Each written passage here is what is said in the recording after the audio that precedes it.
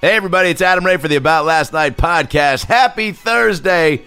Close to the weekend, close to a Super Bowl weekend. Kind of been overshadowed by the current state of the country, but, good timing. I think everybody needs a little escape. Even though it's also good to be informed, with all the crazy shit going on. You gotta keep your ear to the pedal? Is that your ear to the drum? What is this saying? Your nose on the stick? Okay. Today's guest is a first-time ALN guest, a comedian I've been watching for quite a while. We started around the same time. He's one of my favorites to watch. Just a killer. His stories range from growing up with 5 sisters, getting on Conan O'Brien through Ricky Gervais, starting a stand-up show. His first time on stage was a show he put on at his high school in front of the entire school, doing 20 minutes when he'd never done stand-up, and his dad helped him write his act, which that's an amazing story. And he was also born with Tourette syndrome, and uses that in his comedy and is dealing with that every day, and really shares that whole world, which is eye-opening and obviously inspiring as well. I mean, everyone's got their shit, and it's when you can take something like that he was I don't want to say ashamed of, but didn't want to talk. He was, as he explains in the podcast, got tired of explaining to people what it was and how he dealt with it, and so he kind of shunned away from really talking about it in stand-up, and once he did, it really turned a corner, and it was pretty incredible to hear that. Sam is a great comic. He has his first special on YouTube. He released it on YouTube, which I think is a dope idea, and hopefully one of these networks picks it up because it's hilarious. It's called Normal Behavior, so search it on YouTube, Samuel J. Comroe, Normal Behavior on YouTube, and enjoy the hell out of that.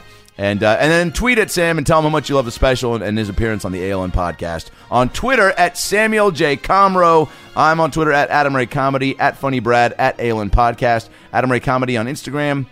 Brad Williams Comic on Instagram, at ALN Podcast on Instagram. Of course, I told you the merch. We are in transition away from Astoy merchandise. We are no longer working with them. Brad is getting the new merch situation set up, and he told me next week or the week after that'll be all good. But if you do want merch still, email aboutlastnightpod@gmail.com, and we will send you stuff via Brad. It'll come straight from Brad. So shirts, hats, hit up aboutlastnightpod@gmail.com, and we'll send it out to you. Brad Williams this weekend is going to be in Erie, Pennsylvania, February 2nd through the 4th at Junior's Last Laugh in Erie, Pennsylvania. Love that club. Brad's going to rip it up. Go see him Thursday through Saturday. I will be in LA doing shows all this week. AdamRayTV.com for all my in-town dates. And then, of course, next week, February 11th through March 4th, I embark on the Adam Devine stand-up tour all over the country, 20-some cities. February 11th through March 4th, Detroit, Minnesota, Wisconsin, Spokane, San Fran, everywhere. Aspen, and we end in LA at the Wiltern on March 4th. I think all the tickets are at livenation.com. So I think that's it. A lot of great eps coming. And please, if you haven't yet checked out my other podcast, Good Call, that I do with comedian Josh Wolf and friend and guest of the ALN podcast, it's a sports comedy podcast. And Josh and I are just now jumping into, we got about 20-some episodes under our belt, and now we're having guests. And we just had Jonathan Coachman, the SportsCenter anchor, and Michelle Beadle, who hosts Sports Nation and NBA Countdown. And both those episodes are unbelievable. And we're going to be getting even more and more guests and athletes all in the sports world. It's called Good Call. It's on iTunes, and it'll be featured on iTunes with the Michelle Beadle episode in a couple weeks. So subscribe to that. Subscribe to the ALN podcast. Get your fill of comedy fun in these tough times. And now that we got the tour dates out of the way, the Twitter handles, the merch info, sit back, relax, and enjoy a brand new episode of the About Last Night podcast with the very funny Samuel J. Comroe. Well, the weekend's over, so it's time to chat about it.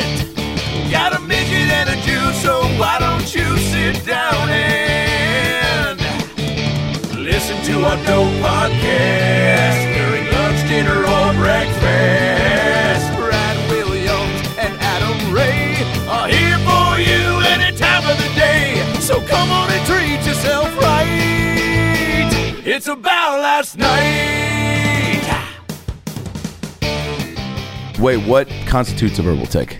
It's like any audible thing that you can't control. Gotcha. Similar to my twitches. Gotcha. So it's clearing of the throat is common. I clear my throat a lot. Okay, then you might. That's how a lot of people self-diagnose themselves. Yeah.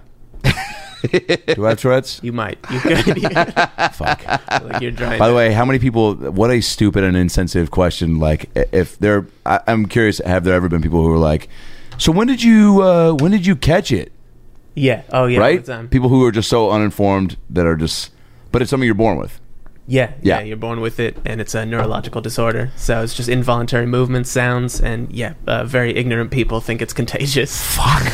Isn't that crazy? Like, Brad, you've gotten that with dwarfism. Oh yeah. People have asked me if they if they can catch it, or if like young children can catch it. It's like, no. The same way, like if you hang out with someone with brown hair and you got black hair, all of a sudden doesn't like change. Like it doesn't. It's a physical character. It's just there.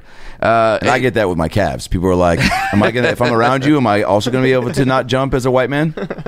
And you're like, well, maybe. That's maybe. With that attitude, yeah. I mean, what are some of the dumbest questions you've gotten?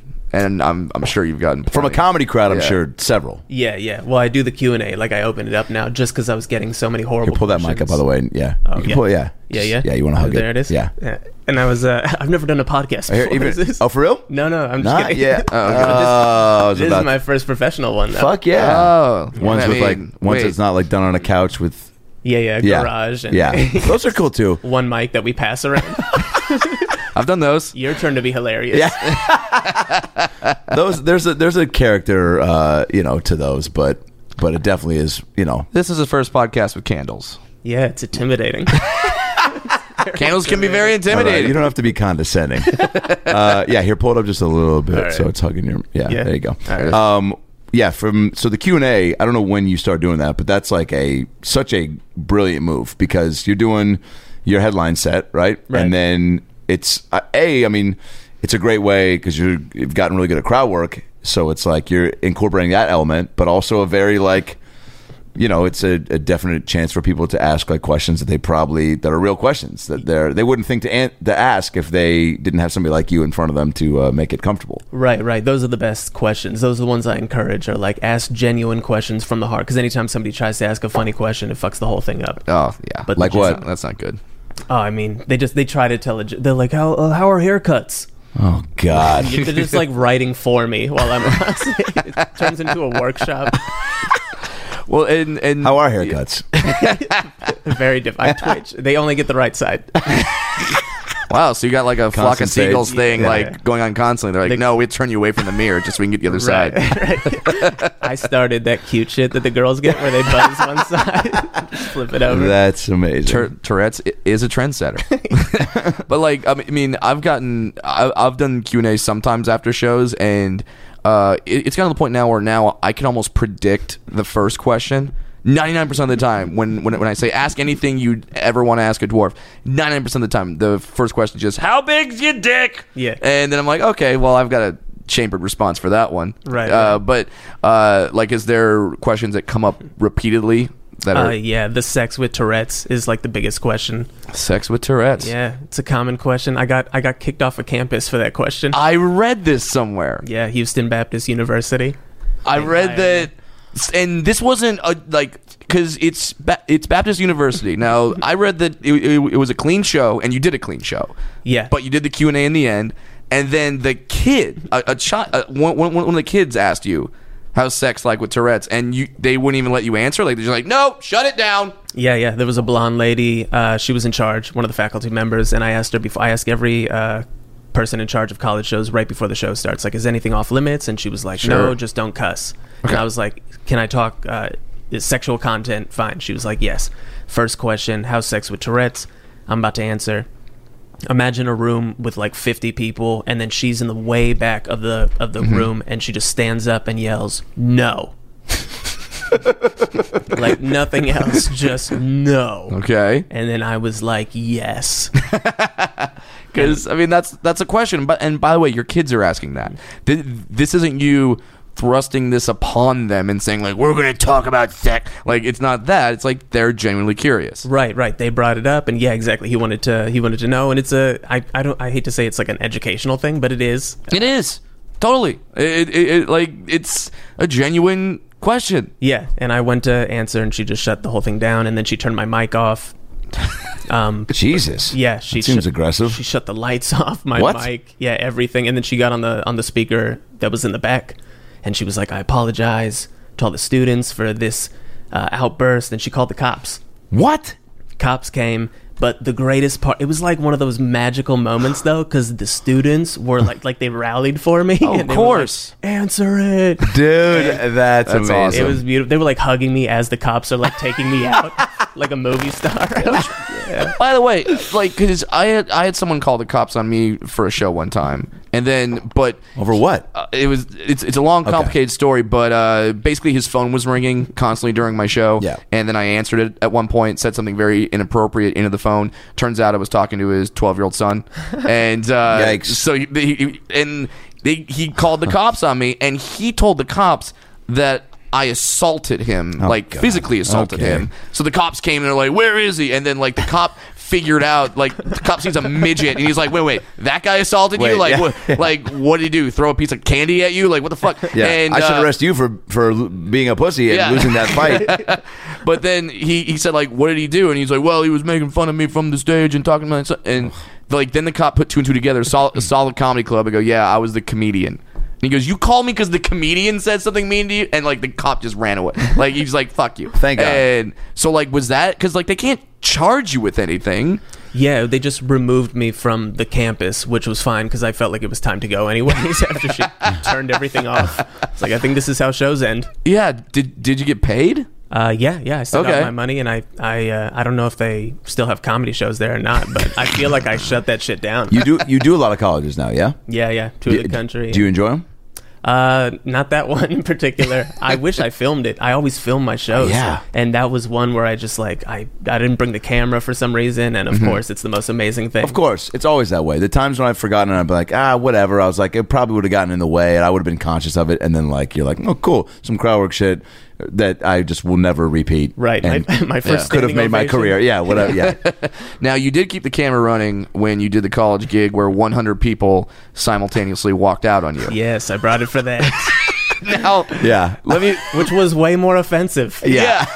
Now, let me make something clear. They didn't walk out on you because they thought the material was offensive. Right. They walked out on you because it was a dorm meeting?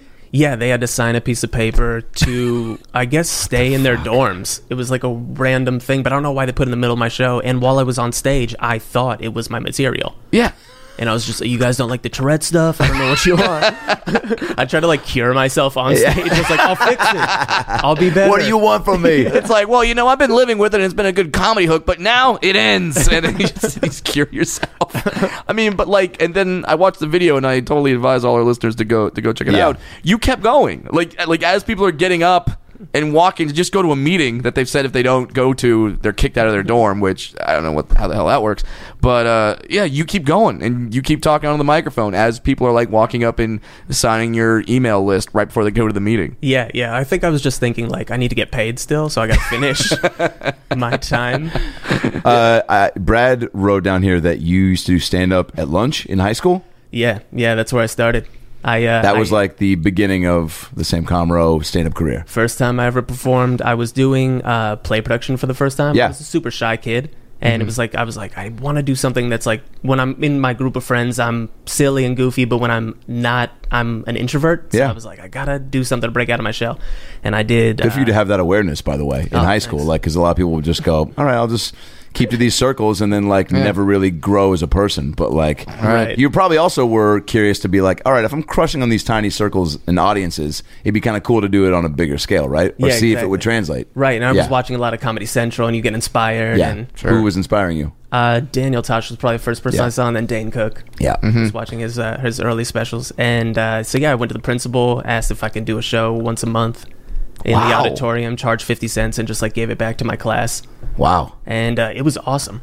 Like, did you pack it? Like, did a lot of people come out? That's what was so amazing. I promoted it like I was running for class president. Like I had the poster boards that you'd buy from like Office Max put up, like Sam Comroe comedy show. Wow. At lunch, blah blah. And I was in the back of the auditorium. There's like curtains back there, and then I didn't know what to expect, and just hundreds of people. Holy shit! Filed in my first show. I almost left because there was a mall. I went to Canoga Park High School. Yeah. And there's the Topanga Mall right across the street, and I was like, I could just go to the mall right now and not do this show because I felt like I was going to throw up. Because you didn't expect people to come out. Yeah, I thought it was going to be like my teacher and my best friend. But you know what? It's like, I think back to, my high school days. It's like, if somebody had done that, I would have for sure dropped everything and gone. Because it's like, who doesn't like comedy? At that stage, I think we're all around the same age. Like, of stand-up. So you're like, oh shit, someone's doing it? Like, I want to go see how terrible they are so I can feel better about myself.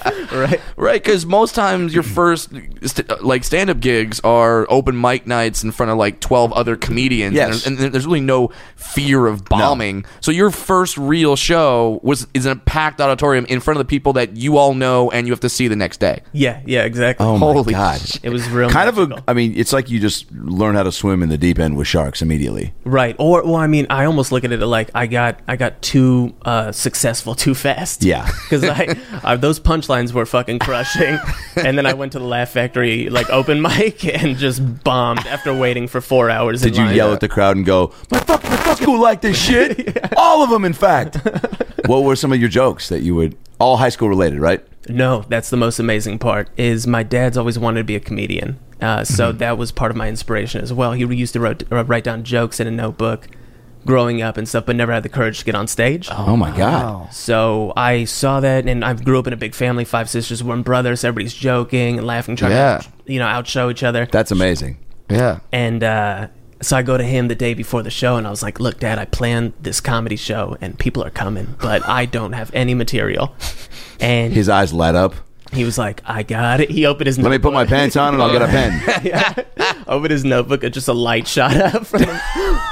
And I have the set that will make you the most popular kid in school. Dude, he must have been so fired up. Oh, he was so pumped. And he gave me the jokes, and this is the best part. I do the show and fall in love with stand-up comedy like in that 20 minutes. That first feeling, you never forget it. And especially at high school when you're so impressionable and so wanting to, fit in and find your thing, right? Yeah, so you're like, I found my thing. Yeah, and everyone wants to be popular and like do something that the entire school will talk about. And you just that's like your 10 things I hate about you moment. Like that's like your John Hughes. Like you just want to walk outside and do a pose where you just stop with your fist in the air. Right. It's awesome. Yeah, it was incredible. It's like, exactly when you're making the popular kids laugh and you're just like, I'm one of you. And they go, no, as soon as this show's done, you're going back in the locker. Just in the locker. But I have more jokes. Do them from the locker. They're good acoustics. Wait, so what were some of the... So my dad gives me material, I do the show, and then after the show, my best friend Vivek comes up to me, who would help me set up the shows basically, and was on stage with me when I was doing it. He came up and he was like, I recognize some of those jokes. And then I went home and I typed one of the jokes my dad gave me into Google, and the exact same list of Rodney Dangerfield's material popped up. Like my dad did zero research. He had his big moment, and he just... Oh, no. Well, he wanted his son to do well. Yeah, that's so strange, because I was going to ask you, was it all original material, or just... Because I've heard of people do stand-up at assemblies before, and they usually take jokes because they're like, well, it's just a high school assembly, and at the same time they don't really know that that's not what you're supposed to do, right? But you didn't know, you were genuine about it, no, I'm going to do all original material, I'm just going to do my dad's original material, and then it turns out it's Rodney Dangerfield's original material. Yeah, but incredible material though. But obviously. Wait, but none of the no high school kids know Rodney, right? Exactly, that's what was so amazing. Would you deliver it in Rodney No, because I didn't know. I was doing... What's the deal with the detention? Everyone's like, boy, this guy's really progressive. It was even worse because I had my super high pitched voice, but I'm doing this guy's material. I'm like, man, my wife and kids, huh? You guys know what I mean? I don't get any respect from my wife and kids. Everyone's like, his kids are pieces of shit. Wait a minute. Are they laughing because they're like, oh, he clearly doesn't have kids and it's when he's doing jokes about this? Or are they... I think they were just genuinely... I remember it to be very genuine, the laughter and the support. And I'm pretty Amazing. critical of myself, so I feel like I would have known if Yeah. it was. So when you find out your dad is plagiarizing, you go, okay, how do you know that that's not right? You just from knowing that like people write their own jokes, right? Is that Yeah, it was a common thing that I already knew about Yeah. and that I wanted to do. So Yeah. I immediately dropped it, started writing my own material, and that's the worst part was one of the teachers came up to me after the end of the year. I did 12 shows or whatever it was in the school year, probably like 7 Oh, you put on a shows. bunch then? One a month. Wow. And then but then had to actually, so that's pressure for the next show because you're like, oh shit, like I just crushed. Yeah. And now I'm going to basically Throw go it all up. out. Yeah. Rewrite a full, it was a new 20 every month. And it was terrifying. And the worst part was the teacher came up to me at the end of the year and was like, man, you did a great job this year, but that first show was just the best. And I was just You're like, man. well, yeah. I mean, if you Yeah, do it's everything also behind good it, if you go back and look at the 1988 HBO special. yeah, it's You can see a really good version of it. yeah, kills there too, and knew, though. and the wife and kids joke make a lot more sense. That's amazing. What would you talk about then? What were some of your early bits? It was bad stuff. It was horrible. I talk about relationships, Yeah. being single, sex, even though I wasn't having sex. Yeah. My dad got pissed off at me after one of the shows because he was like, "You've never had sex. Stop talking about it." Like, well, you've never been on stage, but you fucking gave me a book Yeah, of Rodney yeah, yeah. Dangerfield jokes, so you really must have criticized. Now, in high school, were the kids that like? Did you how fast did you talk about Tourette's on stage?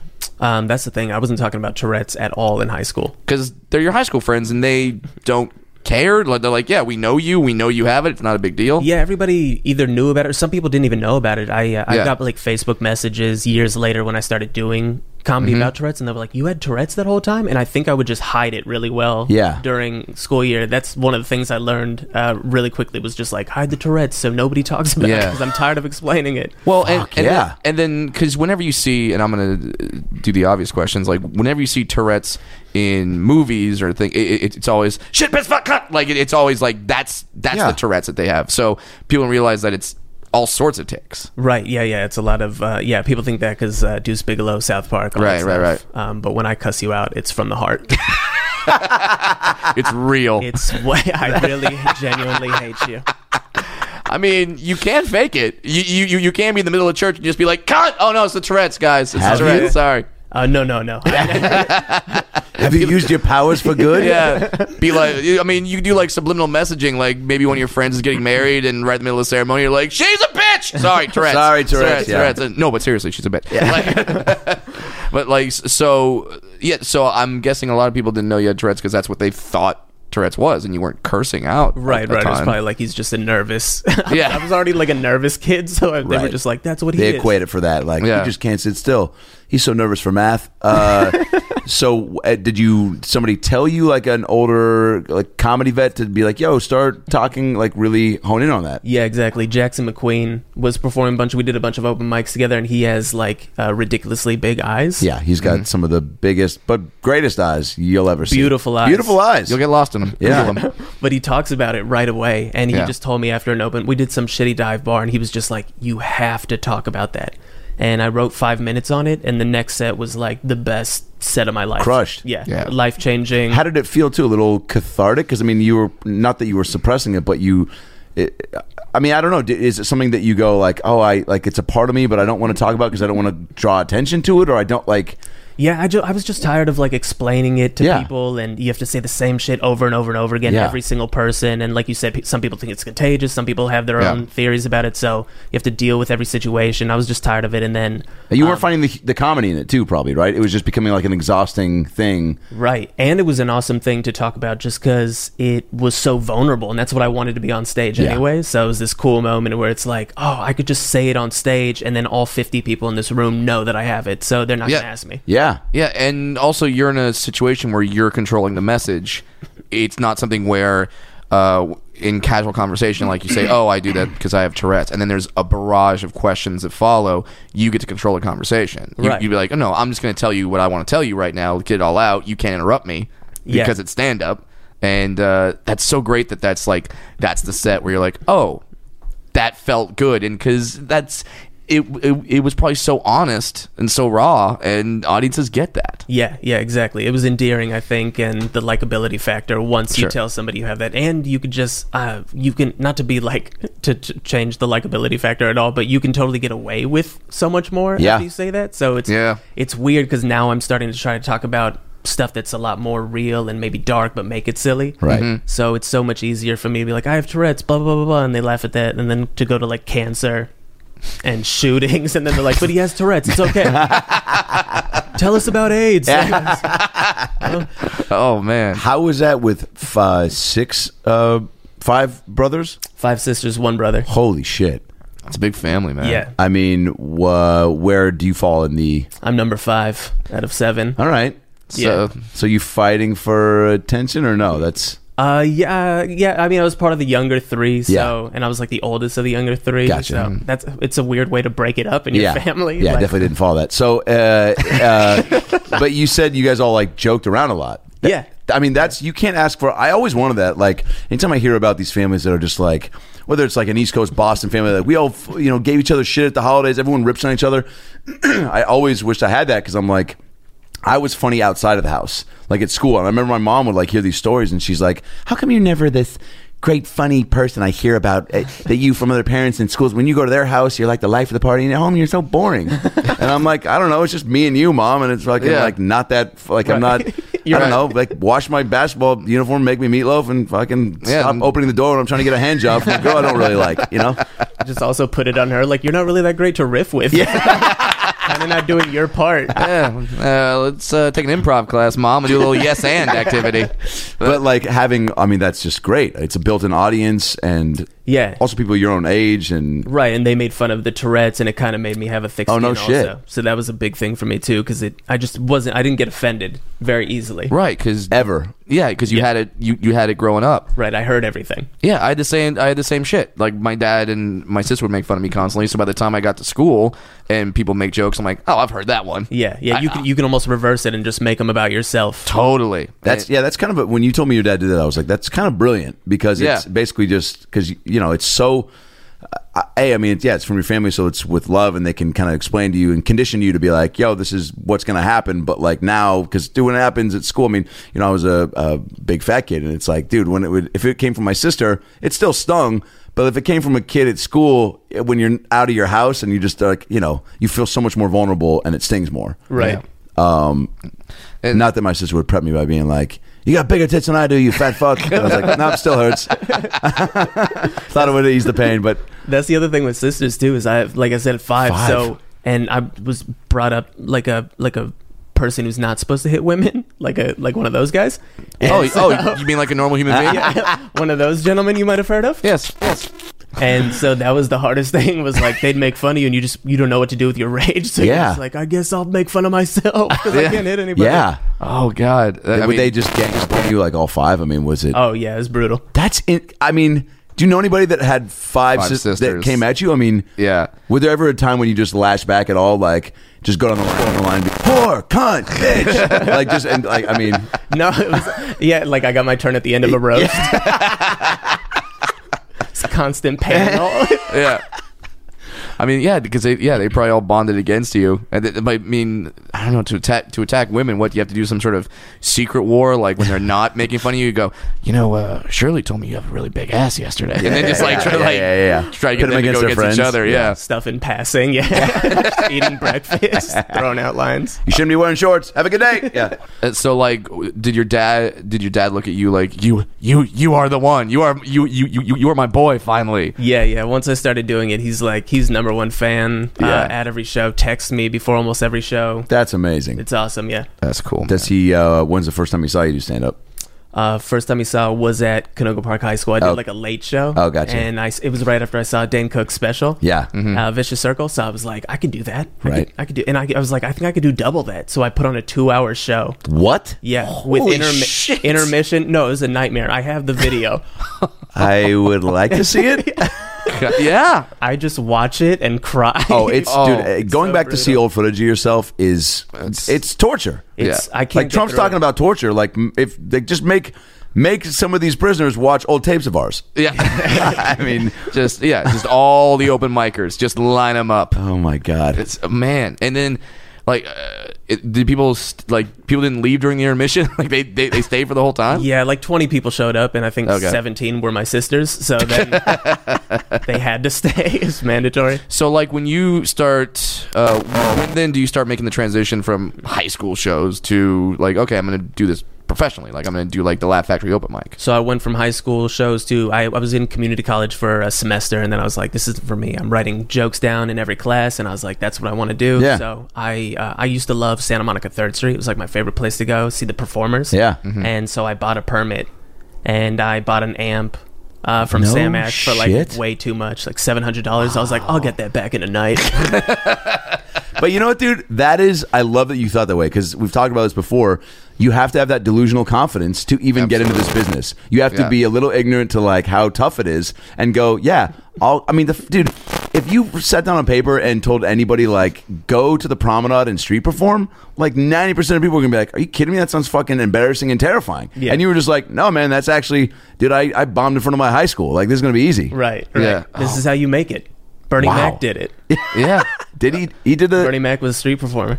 He did it. Eddie Izzard got started that way as well. I mean, shit. I can see that. yeah, they kind of just have you force people to pay attention to you when they don't have to. And if you could do that, then when you actually get an audience that's sitting there paying attention, you're like, oh, wait, this is sweet. Yeah, it's like swinging the bat with like a weight on it. Yeah. And then you take it off, and that's exactly what it was, and that's why the crowd work was so much easier for me once I started. And it was Oh, almost sure. reverse, where you'd think starting a Q&A would help you with crowd work, but Santa Monica helped me with crowd work, and the Q&A was me just working out what I already practiced. Yeah. Excuse me, sir, may I help you? Yes, I need a new pair of glasses so I can read the magazine. I dropped my other pair in my applesauce. Well, I'm sorry. The wait for sunglasses is going to be 4 days. But I've been in this store waiting since I was 22. Not my problem. I'm 114 now. Bye, sir. Does that sound like something you've had to deal with? Yeah, buying glasses, having it be expensive, annoying, and overwhelming and take forever? Well, guess what? Fear no more, because Warby Parker has the answer. You know what these motherfuckers do? They cut out the middleman and sell glasses directly to customers online and in their stores. All right? Warby Parker, they've been around for a while. They're crushing the glasses game. Glasses, prescription glasses, sunglasses. They provide high-quality lenses, great-looking eyewear at a fraction of the usual price. All right? Their prescription glasses and sunglasses start at $95, which includes frames, lenses, and coatings. And we've used them here at ALN. Brad? Darn right.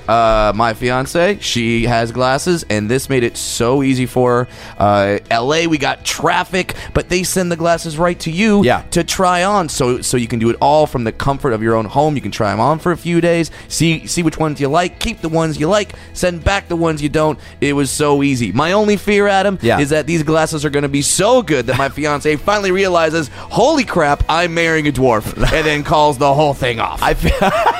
I feel like that's a bonus if you realize that's what you get. Now, you might be thinking, how can you possibly buy eyeglasses online? Well, with Warby Parker's completely free...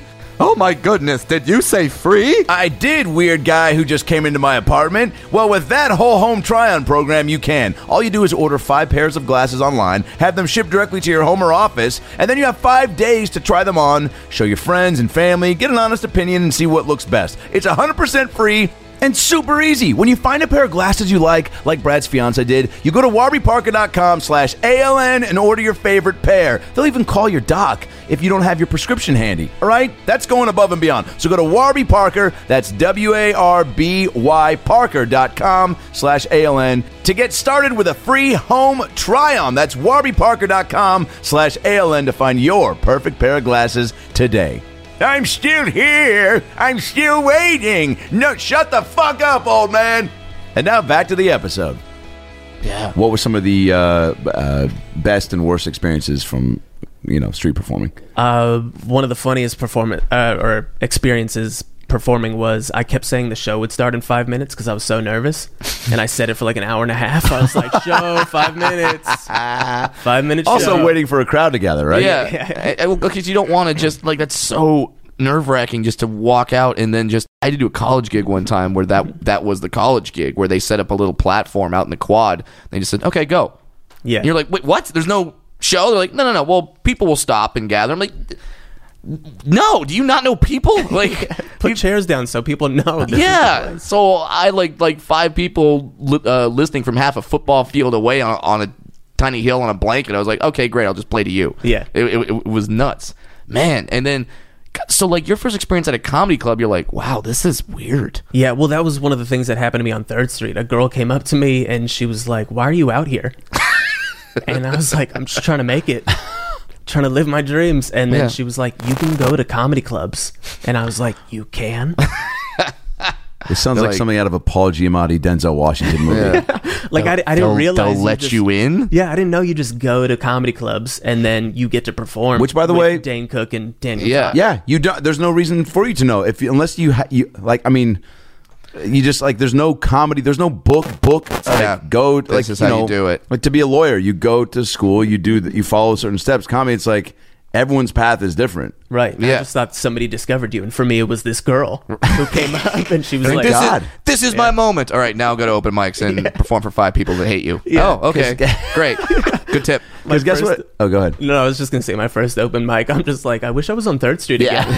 Nice to be back out there. Because if she didn't tell you, I mean, how long do you think you would have stuck that out and stayed on the street? I mean, I probably would still be out there with the break dancers. crazy? I would have With the turned break dancers? You would be the legendary street performer that some people would probably come see. That's a fact. Oh man, The greatest street performer to never perform. It's 90 minutes of show starts in 5 minutes. it's like some Andy Kaufman shit. I would have loved if I kept doing it. And 20 years later, that girl came up to me and was just like, "You can go to a comedy club." No. I lost all the time. And then you started getting up, which Flappers became your home club, yeah? In Burbank? Yeah, when they opened. I mean, before that, I was going to all the regular, Yeah. the Improv, that whole triangle, Right, the right. Comedy Mhm. Store, all that stuff. And then my manager, I met her at the Ice House. They were in a Right. competition. Uncle Clyde's Uncle Clyde's comedy competition, where third place is a basket of fries. Basket of fries, which I won 3 years consecutively. There you go. Pretty good. Do you still have the fries? My sisters ate them because they're fat. No, Like that. Yeah. What did you find that was the best and worst thing about just getting into the comedy world? Like now that, like, once you felt like you were in a rhythm of hitting the clubs and being like, oh, cool, this is now my life. Like, I'm excited, but like, I think we can all attest, like, there's certain things you recognize right away where you're like, oh, this is a grind. And like, there are highs and lows that I may or may not be ready for. And then also seeing how harsh the comedy world can be. Like, do you have trepidations about Tourette's being like, are you like, oh, this is going to be great because I've talked about this. This is going to be a thing to set me apart a little bit. Or do you maybe have any sort of feelings of like, oh man, I hope people don't fucking, I don't know, make fun, like, you know, just give me some bullshit. Yeah, absolutely. As far as the Tourette's thing, that's 100% why I didn't talk about it for the first 4 years. 'Cause Yeah. I was so scared of becoming the Tourette's guy. And I didn't want to be labeled like that at all. And I really wanted to be just a funny comedian. Yeah. Mm-hmm. Which, by the way, you are and have done brilliantly. Yeah. Yeah, I mean, you're a great joke writer, and it's really cool. I mean, I don't know if we started around the same time, but I feel like I would see you at pretty close. a lot of the same shows. Yeah, man. I mean, how did you find out about? I mean, the Ricky Gervais competition was sort of a huge turning point for you. Yeah. How did you find out about this competition? I didn't. Oh. My friend submitted me. I didn't No know. shit? Yeah, she saw him. She saw Ricky Gervais on Conan say, Yeah. "I'm doing a comedy competition. If you send in your 3-minute video, I'm going to choose one person, and you get to make your TV debut on Conan in a week." And she submitted it, and then I got a tweet from Ricky Gervais saying I was in the top 5, and I was like, "The top 5 of what?" Holy shit! You had no idea? No clue. It was amazing. How- I was like, "Why is So you Ricky probably- Gervais tweeting me right now?" Did you think it was not Ricky Gervais at first? I clicked on Yeah. the blue mark or whatever. Yeah. You're like, whoa, it's a blue mark. Yeah. I mean, wait. So, like, how did she have a clip? Just a YouTube link? Yeah. She had some. I was posting a bunch of videos on YouTube, and she Holy took a 3-minute clip. shit, I had no idea. Yeah, it was incredible. And, You had no idea that you weren't even in a competition. You're like, you won. You're like, what? What did I get? Yeah. And then they tell you like you won. You're like, oh, cool. I won a competition. What do I get? They're like, you're on national television in 1 week. Yeah. Well, that was the most amazing part is when people get put on Conan, you get like 3 or 4 months to prepare. And he emailed me and he was just like, "You won the competition." And I was like, "What competition?" He was like, "You're on Conan." I was like, "When?" He was like, "Wednesday." Holy fuck. Oh my god. And it So, was. did you have the set ready or? I mean, I've always been my sets have always been pretty quick. Yep. Pretty like quick punches, so it's kind of perfect for TV. So I didn't have it ready in that moment, but it was easy for me to like go down and jot the stuff that I wanted to say in a 4-minute bit. Yeah. And you're pretty clean. Like I don't recall you like ever being like really filthy. Yeah, no, I'm not too vulgar. And then JP, the booker for Conan, offered me. He was like, you could do 5 minutes, you could do 4 minutes, and talk on the couch with Conan also, which really scared me. So I did it, and it was awesome. You did? Oh, so talking with Conan scared you? So you said, let's do that? Yeah, because I was just like, I have no clue what he's gonna ask me or say, and it's funny in a minute and get off, and that was the best part. Do you mind if we? There you go. What's up? Oh, Is this weird for you? let's just have Yes, fun. I hate my voice. Excited to be here. So check it out. I have Tourette syndrome. No, no, that's a weird response. He has a disability. I do. It's why my head flops around and I blink real fast. It's kind of cute. It's weird. I've had it since I was born. I twitch over 100 times a day. Here's the thing. I want a new Twitch. You know what I mean? I wake up every morning and it's this. I've had it for a very long time. I'm tired of this one. I want like a new, like something fresh. Like something dope. He's doing a quick thumbs up. Yeah. No, he's just awesome. Like an 80s. Yeah. Like a sitcom character. That's great. That's amazing. I mean, and how far into stand-up are you when you get this?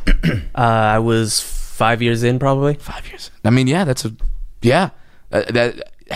I mean, not to sound cheesy, but they say everything happens for a reason, but they kind of lined up like, all right, 5 years in, that's when you should have a solid at least 4 minutes. Right, You yeah. know, so that worked out. And I love the fact that you did sit on the couch with Conan because it scared you.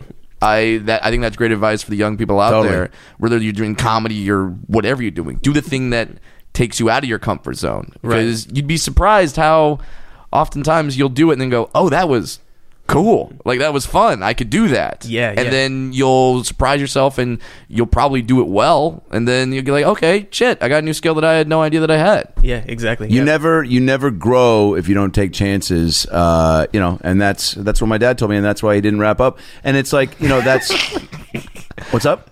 And I'm a midget, so obviously I never took any chances. No growing here. Not happening. The only chance that my dad took actually gave me Tourette's because my family is born in a pattern, and then my dad just like my sister, and then 2 years later it's my other sister, and then 2 years later it's my brother, and then 2 years later my sister, and then 5 years later me. Oh, so he had Broke the He code. left me in too long. he had like sperm just getting older. Like, hey, we're ready to go. Yeah, I had We're making a baby. I had a top hat. I was like, I just want to live. I'm ready to see the world. Why are you keeping me in here? I got a contest to win. I want to get off the boat. Oh my god! And That's then amazing. After Conan, like, how does the career go after that moment? Well, that's the crazy part Yeah. that most comedians know. It's you think it's this amazing thing, and you think Yeah. it's going to be like, oh, this is now I get a sitcom and a show. I And call it the "here we go." Oh wait, what? Moment. Yeah. Yeah. yeah. It's exactly. It was almost identical to performing in front of my class and then going and doing like an open mic right Yeah. after. It was the same exact thing. So yeah, I thought it was going to be this amazing thing, and then the next week I'm in Iowa doing a college in a cafeteria. Yeah. And, Well, I'm sure it helped the college bookings a little bit, though, right?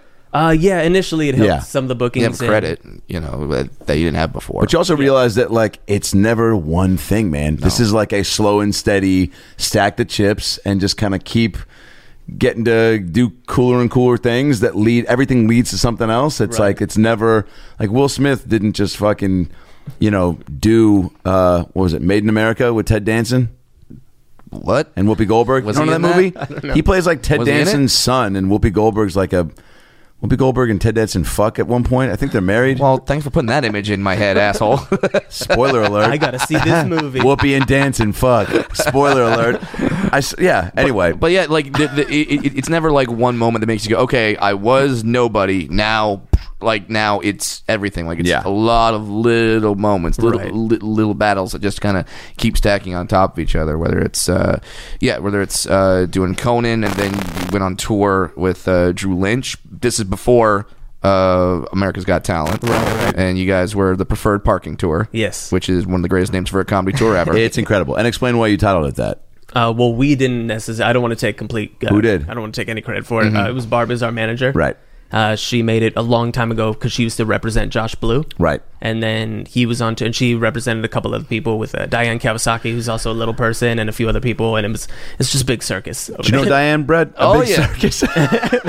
She just seeks us out. I mean, when she's got like 4 comics that have disabilities, she kind of does. Yeah. And it's funny because I actually remember her talking to me about this tour at some point. But I had other things going on, and I couldn't do it. But fuck, now that I see that you guys were on, I'm like, damn, now I kind of wish I did it, because that would have been fucking cool. Yeah, it was so fun. Well, that was the coolest part, is I never wanted to do it unless I had like complete chemistry with the other person. Yeah. And then Drew and I just became really good friends, and we started doing the shows together. And then we were like, hey, when I do the Q&A, I'm just going to bring you up and let's just do it together. Great it idea. was the best thing ever. Yeah. We riffed off each other, and our chemistry on stage we knew we had the same exact sense of humor. Yeah, and there's some great clips online, and they can go to your YouTube channel. And by the way, it's Comro with an M, yes, not N, not Conroe. If you can't find it, and yeah, there's some great moments with you guys. And if you guys don't know Drew Lynch, he has a stutter that's pretty prominent. So that's how she finds us. That's how she found.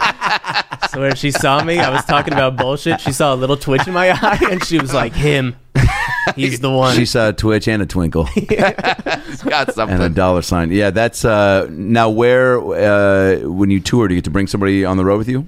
If I do comedy clubs now, Yeah. when I get to headline a few clubs around the country, I get to finally bring people, which That's is dope. Yeah, that's a cool. How do you like the road? I love it. Yeah. I love doing the clubs, and I love that's my favorite part, is being able to bring my friends. Dude, it's the greatest. Yeah, 'cause I mean, that's how Brad and I became yeah. friends. He brought me around with him to open it. It's like, I was, if somebody had just told me, do you want to go to Rancho Cordova? I'd be like, fucking no, and get off my lawn. And he's like, you don't have a lawn. I know, I just wanted to say that. And so, but then it's like, we're up there, and like, we would just go find things to do and fill the time. And it was like, oh, now I actually love Pleasanton, like California. Yeah. This is why I do comedy. Yeah. You find the weirdest things to do in the smallest towns that everyone would just not give a second glance to. Yeah, and for me, like the money, obviously, that was a big dream of mine. Was when I first started comedy, I was like, if I can be able to make enough money to survive just doing comedy, that's the goal. Yeah. And then anything else is cool. But now that I get to bring friends, I'm like, I don't really care if they're like, you're going to perform in Orville at a casino for $50. Oh shit, like, I've been to that casino. Yeah. And I was like, I don't know if I want to do it. They're like, but you get to bring Ralph. I was like, okay, I'm in. Done. And yeah, it's just a fun trip. Wait, now, is this the Orville Redenbacher Casino? Yes. Great. You just did. By the way, thanks for yes-anding that. If you guys had just said no, I probably would have ended the podcast. Well, I had to say yes. Do you get it, Adam's mom? Call back. I do want to direct people not only to your YouTube channel, because you have some hilarious videos and some good stand-up videos and stuff with Drew and stuff from the tour and crowd work and things like that, but also your special will be on YouTube. So Yeah. that's fucking amazing, dude. Yes. Good Thank job. you, thank you. Your special, Normal Behavior, which you filmed at the Ice House, and I'm telling everyone right now, like, go find this. You are like, how often will you get to laugh at someone with Tourette syndrome and it's totally cool? Yeah, It's great point. Like, no one's gonna call you a monster. You're like, no, we can. Like, it's cool. You can do that. Right, and you're also in the comfort of your own home. So Yeah. even if somebody did, that'd be weird. If somebody walked in and was like, "You fucking animal," I mean, and it's on YouTube, so you can watch a little bit. You can hit pause. You can jerk off. You can go back. You can watch. You can jerk off while watching Sam. Whatever you want to do. Live your life is Yeah. what Brad's trying to say. Yeah. What made you want to put it on YouTube? it didn't get bought. Okay. No, we tried to pitch it to everybody, to sell it to everybody, and it didn't get sold. And Still then, could, by the way. yeah. Like you blast it out, and dude, it takes. I mean, come on, man. There's so many sites that pick up things that could feature it, and or articles, and next thing you know, like, millions of views later, somebody's like, okay, let's fucking buy that and put that on. Exactly, and that was my thought process. Was a lot of things get bought by Netflix years later, Totally. afterwards, and it's just even with like. It was like what you were saying earlier, Brad, about your specials. How you just keep putting out the material. Your followers will keep finding it. Like, that's what happened with Kevin Hart. Same exact thing. He put out his first special. Nobody really knew about it. Second, third, and then he started to blow up. Yeah, and you just want people to see it. And what's great about you putting it on YouTube and Facebook is that anyone could just watch it. Like, it's sort of like Netflix in a way where it's always available. Like, if it's some of these apps that do specials, it's like, okay, well, now I got to sign up and I got to have an account and I got to pay like $7 like just for this thing. And like, it not that many people are going to discover a special that way, but I feel like a lot of people will discover YouTube because it's just a share button. Someone just has to go like, oh shit, this is funny, share. Yeah, exactly. And then it could slowly spread. So so congrats, man. I mean, I think it's going to do great things for you. And the Ice House where you filmed it is a fantastic club, Killer club. Yeah, it's amazing. one of the best. So, and by the way, and people say it's like one of those rooms where you can't bomb, but I've seen people bomb there. Yeah. So it is a very generous and fun room, and the acoustics are great. But like, I don't know, like, you know, and look, I think we've all probably had sets where you're like, this crowd is like, I literally am saying stuff that, you know, they give you so much confidence to riff, but sometimes I'll say something and I'm like, I don't know if it deserved that reaction, but I'll take it because I'm needy and insecure. It actually makes me more insecure when people laugh too hard. I know. I want to be like, stop. Yeah. Just tone it. You're at 10, make it an 8. Yeah, That's but, it. But I have bombed at the Ice House. Right? Yeah, I had a horrible... I read Steve Martin's Born Standing Up. Yeah. And then the next day I was like, I got to get a suit and go to the Ice House, and I'm going to perform in a suit from now on. Wow. And then I went, and it was just I turned into a Vegas comedian where I was just like, only my torso was moving. It was horrible. Yeah, and it's funny because you do stuff like that because, like we said, there's no class that tells you, like, this is what you do. So you read a book and you go, oh, that's become a comedian. Right. Trial and error. And you just try it. And what you find out, and what most people find out when trying to do stand-up, is that when you're the most honest just with yourself, when you do the stuff that makes you comfortable, that makes you laugh, that allows you to be your best on stage, that's what normally works. Yep. When you don't try to fake it, don't try to be someone you're not. I mean, you've been faking this Tourette's like strong for years dude. now. Way to commit. And, like, Seriously. well done. You know? Now that I got this special out of the way. That would be the greatest long con in history. Is it for your Holy shit. is it for your second special? You just stop twitching and go, "I'm good, guys." Like, what? That's something I've wanted to do, is just make a video where I'm just looking at the camera and I explain to everybody, like, this was my career and this, and also I don't really have Tourette's, but I want somebody to upload it after I die. Oh my God. I mean, there's a really funny movie in there somehow. Like, Yeah. it's like a... Yeah. Now, how... where did you meet your wife?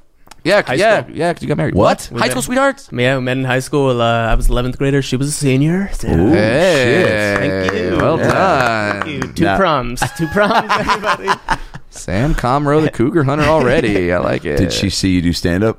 Well, we met before. We met Okay. when I joined my production. She was already Gotcha. in it, and we did like a scene together. We really didn't like each other that much at first, and we did a scene together. And she had to play like a cop, and I played a robber. And What play was this? It wasn't a play. just it was like class. a sketch. Yeah. Okay, great. Yeah, like in front of the class. And you're like, well, you play a good authoritative figure. I play a good person that annoys an authoritative figure. So we should probably marry. yeah, Like, yeah, exactly. That's a good. That's just a natural That's a great interaction. prep, so yeah. Are we already married? yeah. What was like the first date or first, like, do you remember, like the first thing maybe you said to go out of your way to be like, I'm going to try to take this up a notch. Well, The friend zone ain't for me. I I'm looking to mean- get into the fuck zone. in high school, there was no fuck zone. That's what my dad would tell you. He'd be like, Sam needs to stop talking about the fuck zone because he's never been in that zone. Gotta be authentic, son, unless it's Dangerfield jokes. That's fine. He's in the Rodney Dangerfield zone. Yeah. And she actually asked me to prom. Was the first Baller. She took the step. So Wow. yeah, I was super shy person, insecure, and then I invited her the next day to the Renaissance Fair. So As you do. yeah, That's a Well, big move. that's wow. all I know about women is you invite them to the Renaissance Fair, and then 8 years later you get to marry that woman. I mean, that's amazing advice for people that I don't know if that would work out with too many women. So kudos to your wife. Yeah, I took her to the Renaissance Fair and we got divorced. It's like, why did Sam you? Comro's full of shit. Yeah, why did you take me to the Ren Fair? What the hell? She's a wench there now. She travels. Any advice for Brad? He's, Yeah, I'm about to get married. Oh shoot! Yeah. When's the wedding? September. Oh, crazy. Yeah. No, I don't really. great. Thanks for coming All by, right, Sam. good call. No, just I mean, it's the typical advice. There's going to be ups and downs, but just All right. stay married Stay married. is the goal. All right, It's so the goal. So even when I'm miserable, just fucking dig in and stay in there. Yeah, man, be different. A lot of people get divorced now. They do. Yeah, I'm one of the 2% that's still in it. Dude, it's kind of crazy how, like, the 90s, there was a real upswing in divorce. Well, I mean, I'm pretty sure we can blame Beverly Hills 90210 for that. For sure. Because people just saw... Doing the Walshes split up, that was Yeah. devastating. People just saw Jason Priestley. They're like, what? There's high school kids that look like 42-year-olds? Because he was. They're like, oh, man, I want that. So everyone tried to upgrade. Nah, people, stay in it. Stay in it, man. Just Stay in stick it. through it. What are the the highs and lows? Like, is it just like, the distance? Like when you're traveling, right? I mean, like that's got to be. She's not a fan of sometimes. In the beginning, yeah. I mean, the crazy part in our relationship is it's insane. Like, if you really look at it, it's like these two people should not still be together. Like, it's insane. I travel all the time. And then right when we got married, a week later, she got into NYU. And then that's what happened. That she went to NYU for 2 years. I was still in LA. And then, so we were doing a East Coast, West Coast marriage. Oh, shit. And then I'd travel, and then sometimes I go visit her, and then sometimes I come back. And then we just ended up moving there a year and a half ago. But the ups and downs are the arguments, all the little shit that you just have to get through. And then she's cool because she's been with me since I started stand-up, so she gets all that stuff. That's kind of imperative. Yeah, it's huge. That's great, man. And how's the New York club scene treating you? Yeah. It's pretty okay. It's it's some are good. Some it's the same. I was so intimidated about the New York comedy scene for some reason. That's a big reason I went out there to challenge myself, and I was like to try something different. Yeah. And it's been good and bad. The community and most of the comedians are really cool. Yeah. But it's like LA. Some cool people. You meet some pieces of shit. Sure. Same with the clubs and the bookers. But it's been fun. I love the audiences. Yeah. Yeah, it's been really fun. Did you have those tats when you were in LA? No, Those are recent additions, right? Yeah, I got the sleeve right before I left for New York. Gotcha. Just because you're like, I'm going to New York, I gotta look hard. My wife's like, we're gonna be in Harlem. Oh, okay. I know what to do. Hold on. I should probably get that tattooed on my forearm. It's gorgeous. What is it? Thank you. It's Rose's, my mom's initials. She passed away 3 days before I did Conan. Oh my God. Yeah, that was the craziest week of my life. She was in Vegas. She had cancer for 8 years. I was doing a college, flew to Vegas. She's unconscious, passes away like a few hours later. And then I have to go and do Conan, which was, I think that's why I was so amped in my head when that curtain opened too. I was just like, do it for Mom. Oh my God. And just rush of emotions. Yep. So yeah, I got the sleeve for her. Rose's lion. That's beautiful, man. Angel. It was supposed to be a bird, but I twitched. Hey! That's awesome, Sam. Did she support your comedy like full on? Yeah, her and my dad were the best. Yeah. That's beautiful. Super supportive. I love your story. I love your outlook on life, and people need to go and they need to watch your special. 'Cause I know they're going to be instant fans of you when they do. I know the first time I saw you do stand up, I was like, holy shit, this guy's awesome. Like, because there's some doubt when comedians see other comedians with disabilities are like, all right, they're just going to lean on it as a crutch or whatever. But then you have such great material. Yeah. How dare you not lean on it with a crutch and actually come up with like great material? So yes, everyone needs to go watch the special. Normal behavior. Follow you on Twitter. And what is the YouTube handle for people to? YouTube.com/Samuel J. Comroe. COMROE. Awesome, Great. man. Now is and the website is No website? No Okay. website. Just on YouTube. Yeah. Great. Yeah. So thank you so much for coming by, man. Man, And thank you I'm guys. glad we could pop your professional podcast cherry. Yeah, no, this is awesome. I was telling people before, I've been bragging. This is like my for real? new credit. Oh shit, This dude. is my new Conan. Fuck yeah. I dude. mean, that's how we're gonna sell it to other people. We're gonna be like, hey, we've had Neil Patrick Harris and Sam Comroe. Fuck yeah, dude. And they'll be like, the guy with the mustache that has the deep voice from the Coors commercials. No. Wait, who is that? Oh, Sam Elliott. Yeah, Sam Elliott. Do you ever get confused with Sam Elliott? No, not till after this podcast. Awesome, man. Thanks, Sam. Thank you, guys.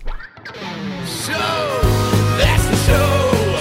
Thanks for tuning in. We had laughs and stories. Now go listen to more episodes on iTunes or your phone. Subscribe and tell your family and everyone you know. But what should I tell them? Well,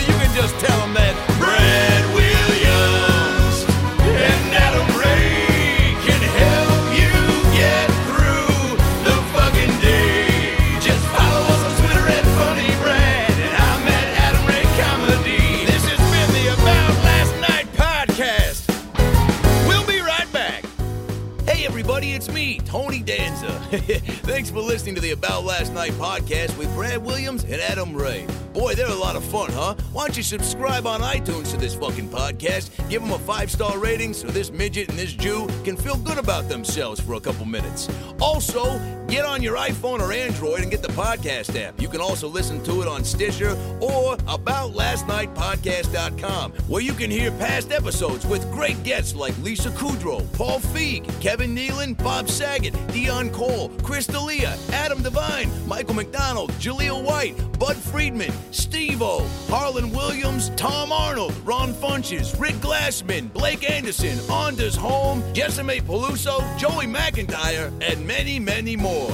I'm Tony Danza. Thanks for listening to the About Last Night podcast. Good night. That's it, right? You got it? Sweet. Boy, it smells good in that booth, by the way. What kind of candle is that? Hanukkah willow? Nice. Seeking the truth never gets old. Introducing June's Journey, the free-to-play mobile game that will immerse you in a thrilling murder mystery. Join June Parker as she uncovers hidden objects and clues to solve her sister's death in a beautifully illustrated world set in the Roaring '20s. With new chapters added every week, the excitement never ends. Download June's Journey now on your Android or iOS device or play on PC through Facebook Games.